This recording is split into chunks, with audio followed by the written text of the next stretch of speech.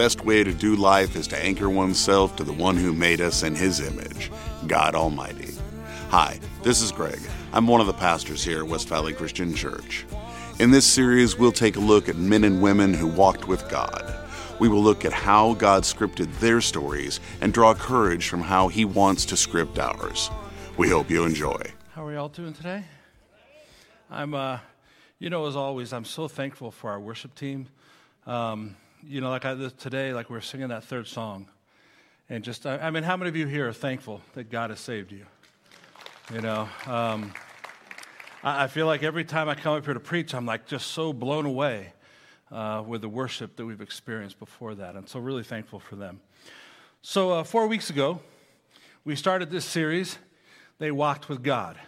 And so the first week we looked at Abigail, and the Bible said that Abigail was intelligent and beautiful. Now I'm going to do something that's a little dangerous here today. Anybody remember what her husband's name was? Okay, some of you had it, and some of you were close. Nabal was his name. Okay, do you guys remember what it said about Nabal? Okay, you're close, Sue. The Bible said that Nabal was surly and mean. Okay, so if any of you husbands that are in the room, and you don't remember that sermon, and your wife has been calling you Nabal the last couple of weeks, it's not a compliment. Okay, she's not saying something good about you. So anyway, we looked at Abigail and really her wisdom and generosity. The second week, we had a visitor. Ananias came and visited us. Okay, if you remember, he looked a lot like Pastor Rob. Okay? And so Ananias came and visited with us, and Ananias was called by God to go preach the gospel. This guy Saul that becomes Paul, and he was rightfully so a little hesitant, because he knew, what Saul had been doing to people. And so then last week we looked at Isaiah. And in Isaiah, what a great passage in chapter 6, because it's talking about Isaiah, and he comes into the presence of the Lord, and there's angels and all this stuff, and it's holy, holy, holy. And we read in there, and he realizes, man, when he is in the presence of a holy God, he realizes just how unholy he really is. And he realizes what a sinful man he really is. And really that is the response. Like when we come into God's presence and we recognize how amazing he is, we shouldn't be able to help but recognize and notice how far we have fallen and where we come up a little bit short. But then it doesn't stop there, because later on God is like, who's going to go? Who's going to go out there? And Isaiah responds to that call by saying, here am I, send me. So some great stories of individuals. And this week's story is a little bit different, because we're going to look at a family. Okay, we're going to look at a family. The first passage we're going to look at, we're going to just look at the two sisters. And then when we get to the third passage, you're going to have the two sisters and their brother. And it's interesting anytime you talk about families, okay? Because, man, a lot of weird families out there, right? Okay, even in your own family, every family's got a couple of those weirdos, right? Family get-togethers, you're like, woo, boy. And if you don't think you have a weirdo in your family, guess what? It's you, okay? Like, if you don't think there's a weirdo, it is you for sure. And so today we're looking at the story of these sisters, Mary and Martha. But before we get to that passage, I want to remind you guys, so there's a quote that I mentioned in week 1 with Abigail. And it comes from Max Lucado's book, They Walked with God. And he said this, says, for every person, Scripture has a story. For every problem, God has a promise. For each occasion when we feel our story is coming undone, God steps in with a message. Just trust me. I am the author and the finisher of your life. We're going through this series, and we're looking at the stories of these people in the Bible, but each one of us has a life and has a story of our own that God is trying to write in our own lives. And just remember that God isn't done, and he will complete it. So let's pray before we look at Luke chapter 10. Father, thank you so much for this opportunity to be here, to worship you, to sing songs that talk about how grateful we are that you have saved us. And I am so grateful that you have saved me. Lord, we pray that as we look at your word, Lord, that your word would be what shines today, that your word would be what guides us to be in the people that you want us to be. I thank you for this story today. It's in Jesus' name we pray. Amen. So if you have your Bible, go to Luke chapter 10. And we're going to start in verse 38. It should be on the screens behind me. But it says, as Jesus and his disciples were on their way, He came to a village where a woman named Martha opened her home to him. She had a sister called Mary who sat at the Lord's feet listening to what he said, but Martha was distracted by all the preparations that had to be made. She came to him and asked, "Lord, don't you care that my sister has left me to do the work by myself? Tell her to help me." "Martha, Martha," the Lord answered, "you are worried and upset about many things, but few things are needed, or indeed only one. Mary has chosen what is better, and it will not be taken from her." So can you picture this? Now, just imagine for a moment that Jesus is coming to your house this afternoon for lunch, or Jesus is coming over tonight for dinner. I want you to think about what would be going on in your home. Okay? I don't know, in your homes, do you have a Mary? Do you have a Martha? Okay, listen, we're not Mary and Martha, and these people certainly aren't Jesus. Okay, but every Sunday night, the young adults come to my house. All right? And when the young adults come to our house, that means on Sunday afternoon, Christina and I are cleaning our house. Okay, it's a wonderful thing because at least once a week we have to clean our house. And now that our kids are grown and gone, it's not like our house gets messy.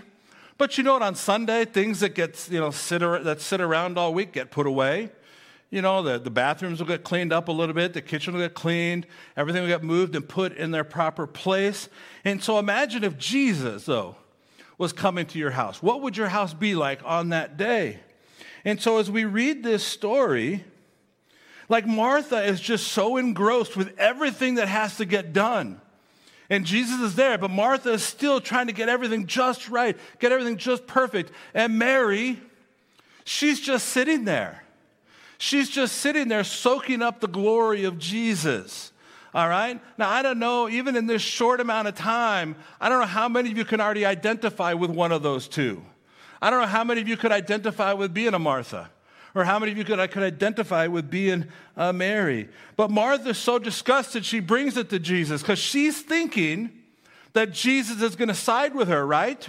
She's thinking that Jesus is going to say, "Oh, you are right, Martha." But when we read the story, we realize that isn't what happens, right? Martha says something to Jesus, and Jesus is like, "Oh, just relax, Martha. Okay, just relax a little bit." And so as I think about this story in Luke chapter 10, in this situation, there's a couple of things that came to my mind, a couple of things that kind of rose to the top for me. This story is about priorities. This story is about priorities. Secondly, this story is about being busy or busyness, all right? Not business, busyness, being too busy. So it's about priorities, it's about busyness, and then lastly, it's about being present in people's lives. Being present in people's lives. So I was doing some research, doing some reading for today's sermon, and when I started thinking about priorities, I started just looking and reading a bunch of different articles about priorities. And one German writer, whose name I can't pronounce other than his first name, which is Johann, okay? He wrote this. He grasped the importance of priorities. He said, "Things which matter most must never be at the mercy of things which matter least." Let me read that again. Things which matter most must never be at the mercy of things which matter least. And Stephen R. Covey wrote in his book, 7 Habits of Highly Effective People, which has got to be 50 years old at this point. But it says, as a longtime student of this fascinating field of life and time management, I'm personally persuaded that the essence of the best thinking in the area of time management can be captured in a single phrase: organize and execute around priorities. Organize and execute around priorities. So the question for us is this: as Christians, what is supposed to be our number one priority? Okay, think for a moment. Think for a moment what you think our number one priority should be. All right, that's enough time. Okay, as a follower of Christ, our number one priority ought to be the Lord. Think about the 10 Commandments. In Exodus chapter 20, verse 2, God says this to the Israelites: I am the Lord your God, who brought you out of Egypt, out of the land of slavery. You shall have no other gods before me. He's saying, listen, I've done this for you. Nobody else, nothing else should come before me. And guess what? God's ideas haven't changed in the last few thousand years. God still demands being number one. And the problem is when we allow things that don't matter the most to take the place of things or the thing that does matter the most. So I want you to think about it. What are some things that get in the way of God being number one in your life? What are the things that get in the way of God taking his rightful place on the throne, being in charge?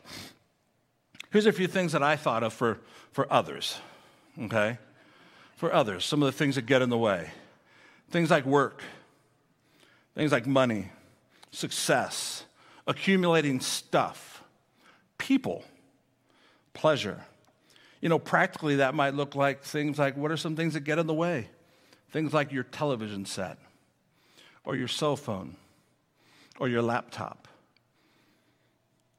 God said we're to have no other gods before him. Nothing should come to the front of the line. Nothing should be a higher priority to us than him. God isn't asking, he's telling. He demands the number one slot in our life, the number one place. Martha wasn't doing anything wrong. Martha was doing something good, and yet it wasn't what was most important. Do you understand that? Martha wasn't doing anything wrong. She just wasn't doing what was most important. Like most of us, we think about what the devil wants for us. The devil wants to bring us down.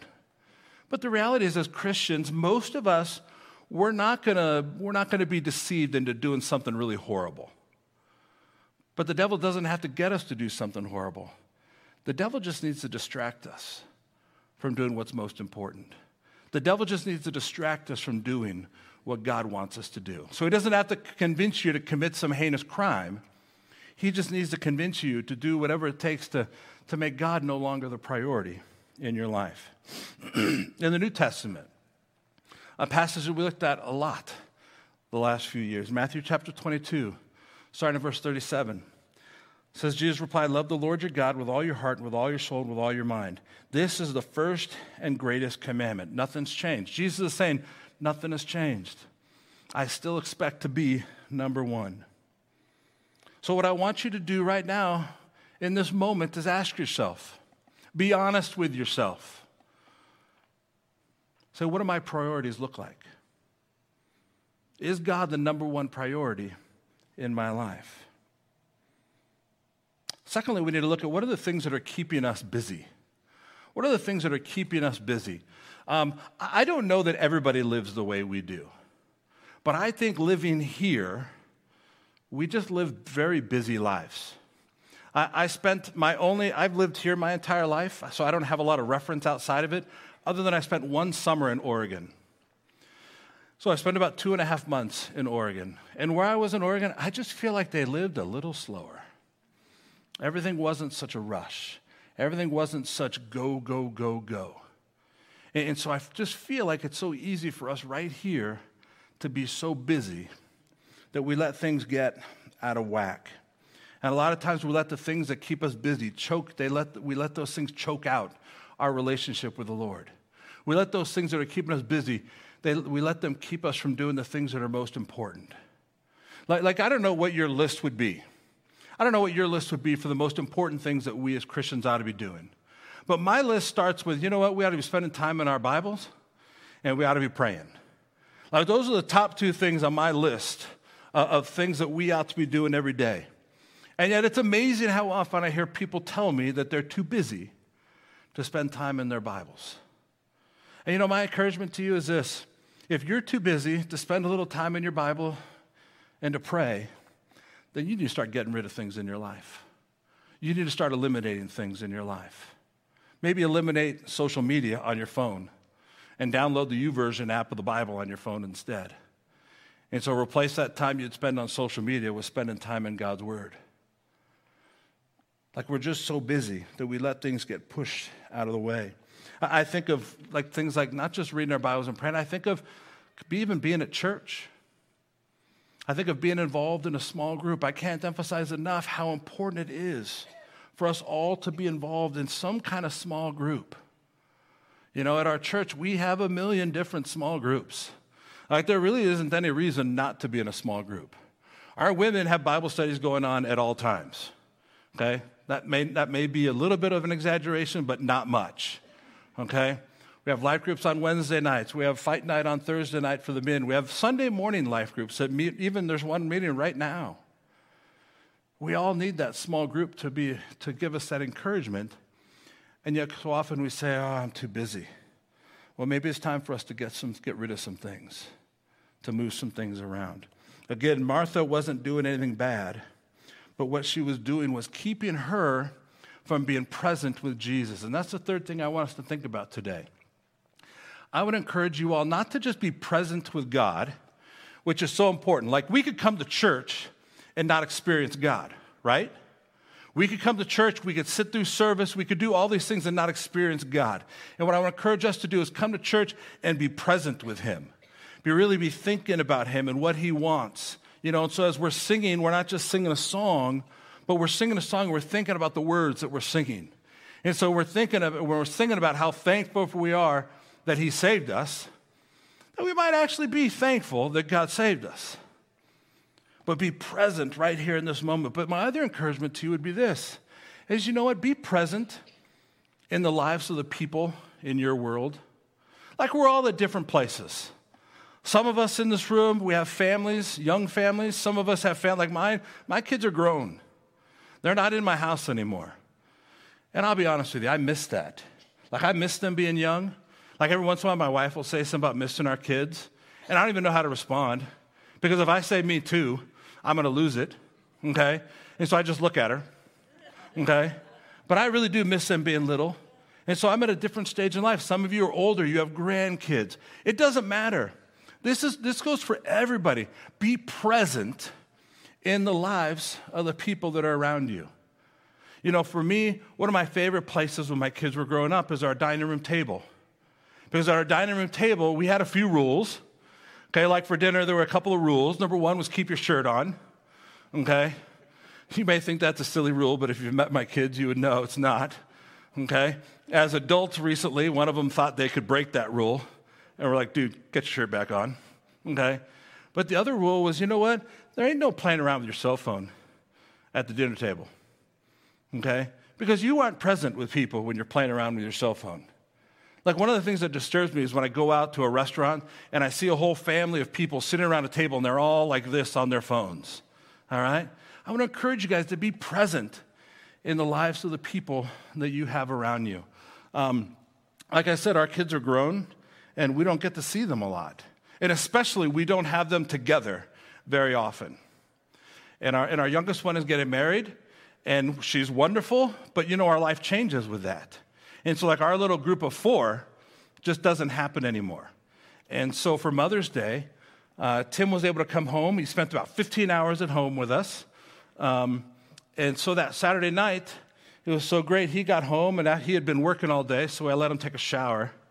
But after that, we kind of moved to the dining room table. And I just so enjoyed sitting there and talking with him. Now, there was another reason. My oldest son graduated from college 3.5 years ago, and Tim graduated 2 years ago. And dear old dad still hadn't given them their college graduation presents, okay? Now, some of you might think I'm a slacker, okay? But the reality was this.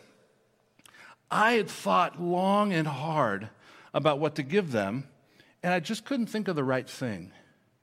And so I didn't want to give them garbage. I didn't want to give them something they wouldn't remember. I didn't want to give them money that they would just spend. And so honestly, I finally found something that I thought was worthy, and I bought it. But if I hadn't found that, I'd still be waiting, okay? But I found something, I gathered around the table, and I just enjoyed sitting there with them, being present in that moment, talking with them. And especially, like I said, you have young families. What you don't realize is, that young family ain't young forever. And so I just feel like, especially I sat there at that table just so grateful for the opportunity to be present with them. That's what I want to encourage you guys to be with all the people in your lives. Be present. Be there. Don't be distracted. Don't be thinking about something else. Be present with the people in your life. Martha, again, wasn't doing anything wrong, but she was being kept from being present with Jesus. Now, as we think about this, we're gonna turn to our second verse, though. So in John chapter 12, we've already looked at Luke chapter 10. Mary and Martha have been introduced to us. But in John chapter 12, where we're turning now, there's another family member that's introduced. John chapter 12, starting at verse 1. It says, 6 days before the Passover, Jesus came to Bethany, where Lazarus lived, whom Jesus had raised from the dead. Here a dinner was given in Jesus' honor. Martha served, while Lazarus was among those reclining at the table with him. Then Mary took about a pint of pure nard, an expensive perfume. She poured it on Jesus' feet and wiped his feet with her hair. And the house was filled with the fragrance of the perfume. But one of his disciples, Judas Iscariot, who was later to betray him, objected. Why wasn't this perfume sold and the money given to the poor? It was about a year's wage. He did not say this because he cared about the poor, but because he was a thief, a keeper of the money bag. He used to help himself to what was put in. Leave her alone, Jesus replied. It was intended that she should save this perfume for the day of my burial. You will always have the poor among you, but you will not always have me. And verse 9, meanwhile, a large crowd of Jews found out that Jesus was there and came, not only because of him, but also to see Lazarus, whom he had raised from the dead. So the chief priests made plans to kill Lazarus as well. For on account of him, many of the Jews were going over to Jesus and believing on him. So to understand what's going on in chapter 12, you have to understand what was going on in John chapter 11. And I don't want to spend a lot of time in John chapter 11 because, well, we're actually going to come back to this and talk about it next month. But what you need to know in John chapter 11 is this. Lazarus was dead. Okay, Lazarus had died. He wasn't like mostly dead. He was completely dead. Like Miracle Max couldn't even have helped him. Okay, like he was in the tomb. He had been in there 4 days when Jesus got there, and Jesus raised him from the dead, brought him out of that grave. And so in John chapter 12, we have the same family, and they're serving the same functions, but it's said a little bit different. Once again, Martha is serving. Once again, Mary is worshiping. But now we hear about Lazarus. And you know, Lazarus, he's got a story to tell. In his books, Max Lucado says this. It says, Mary and Martha were like family to Jesus. After the Lord raised Lazarus from the dead, they decided to give him a dinner. They decided to honor him by having a party on his behalf. All three worked together with one purpose, but each fulfilled that purpose in his or her unique manner. Martha served. She always kept everyone in step.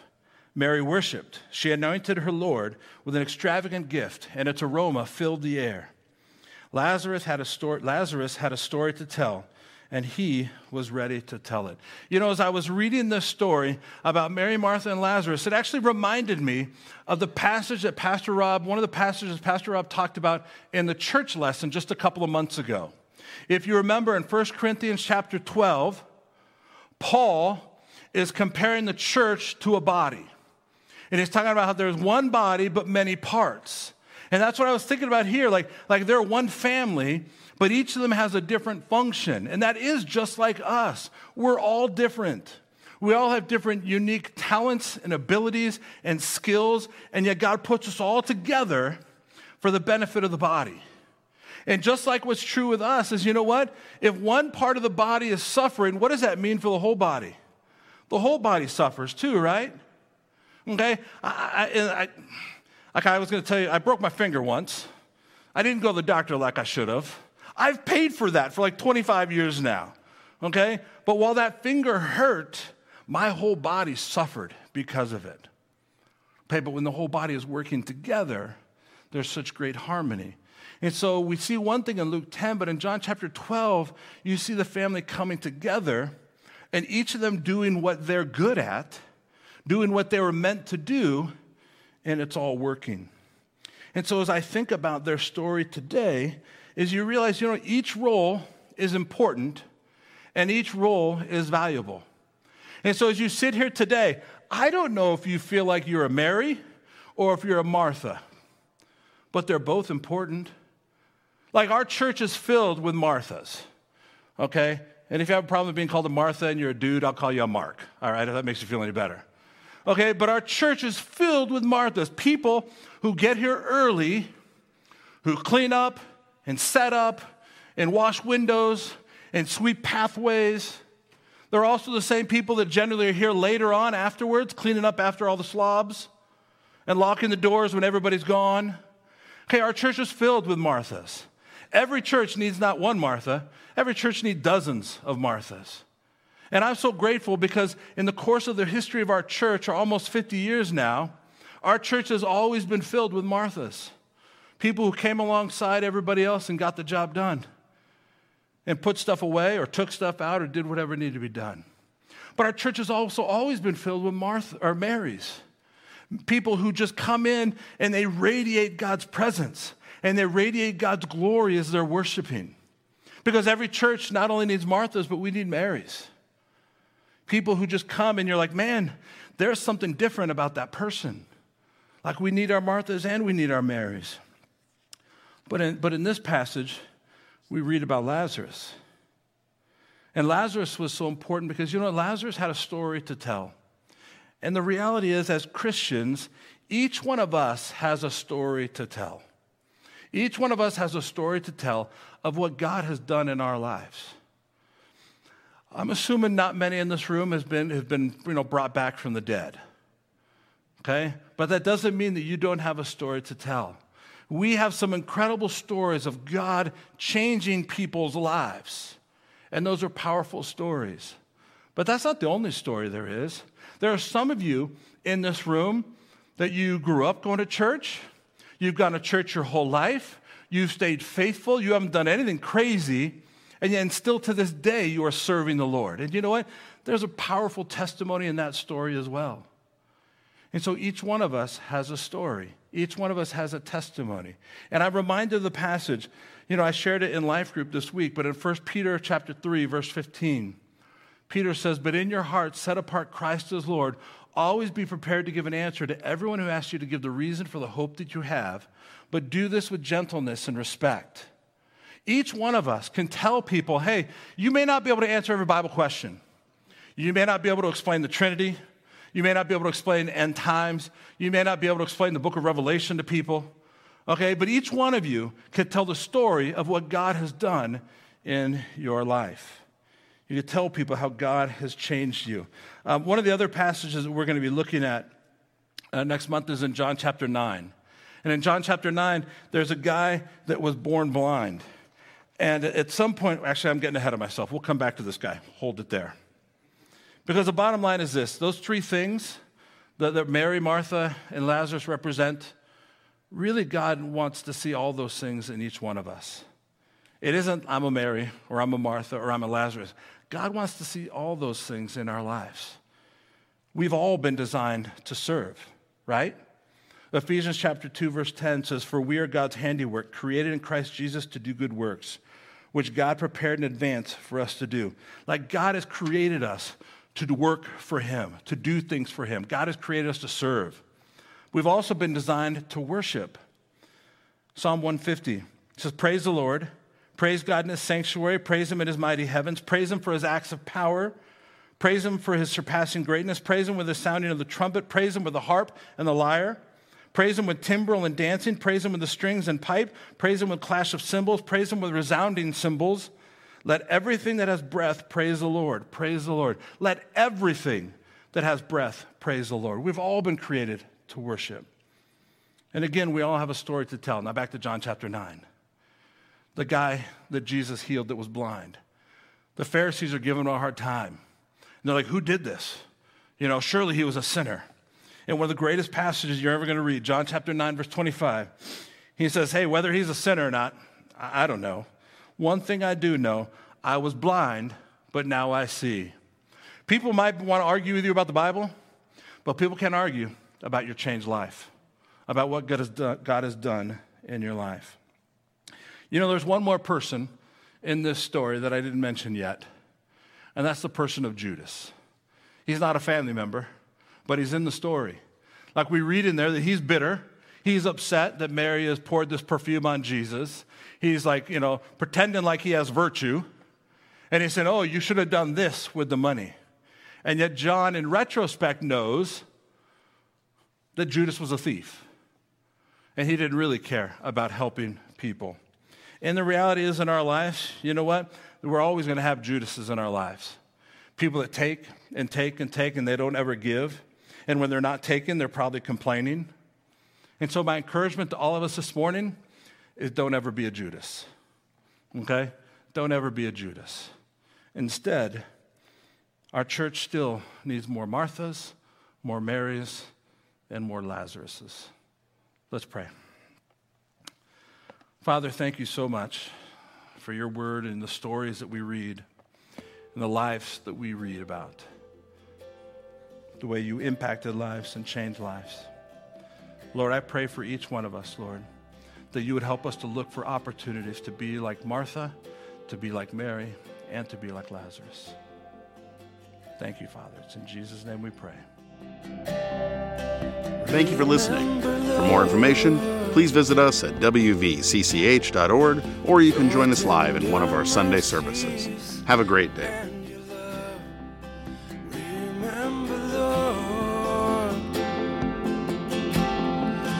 Your tender mercies and your love that you've always shown me. You forget all my rebellion.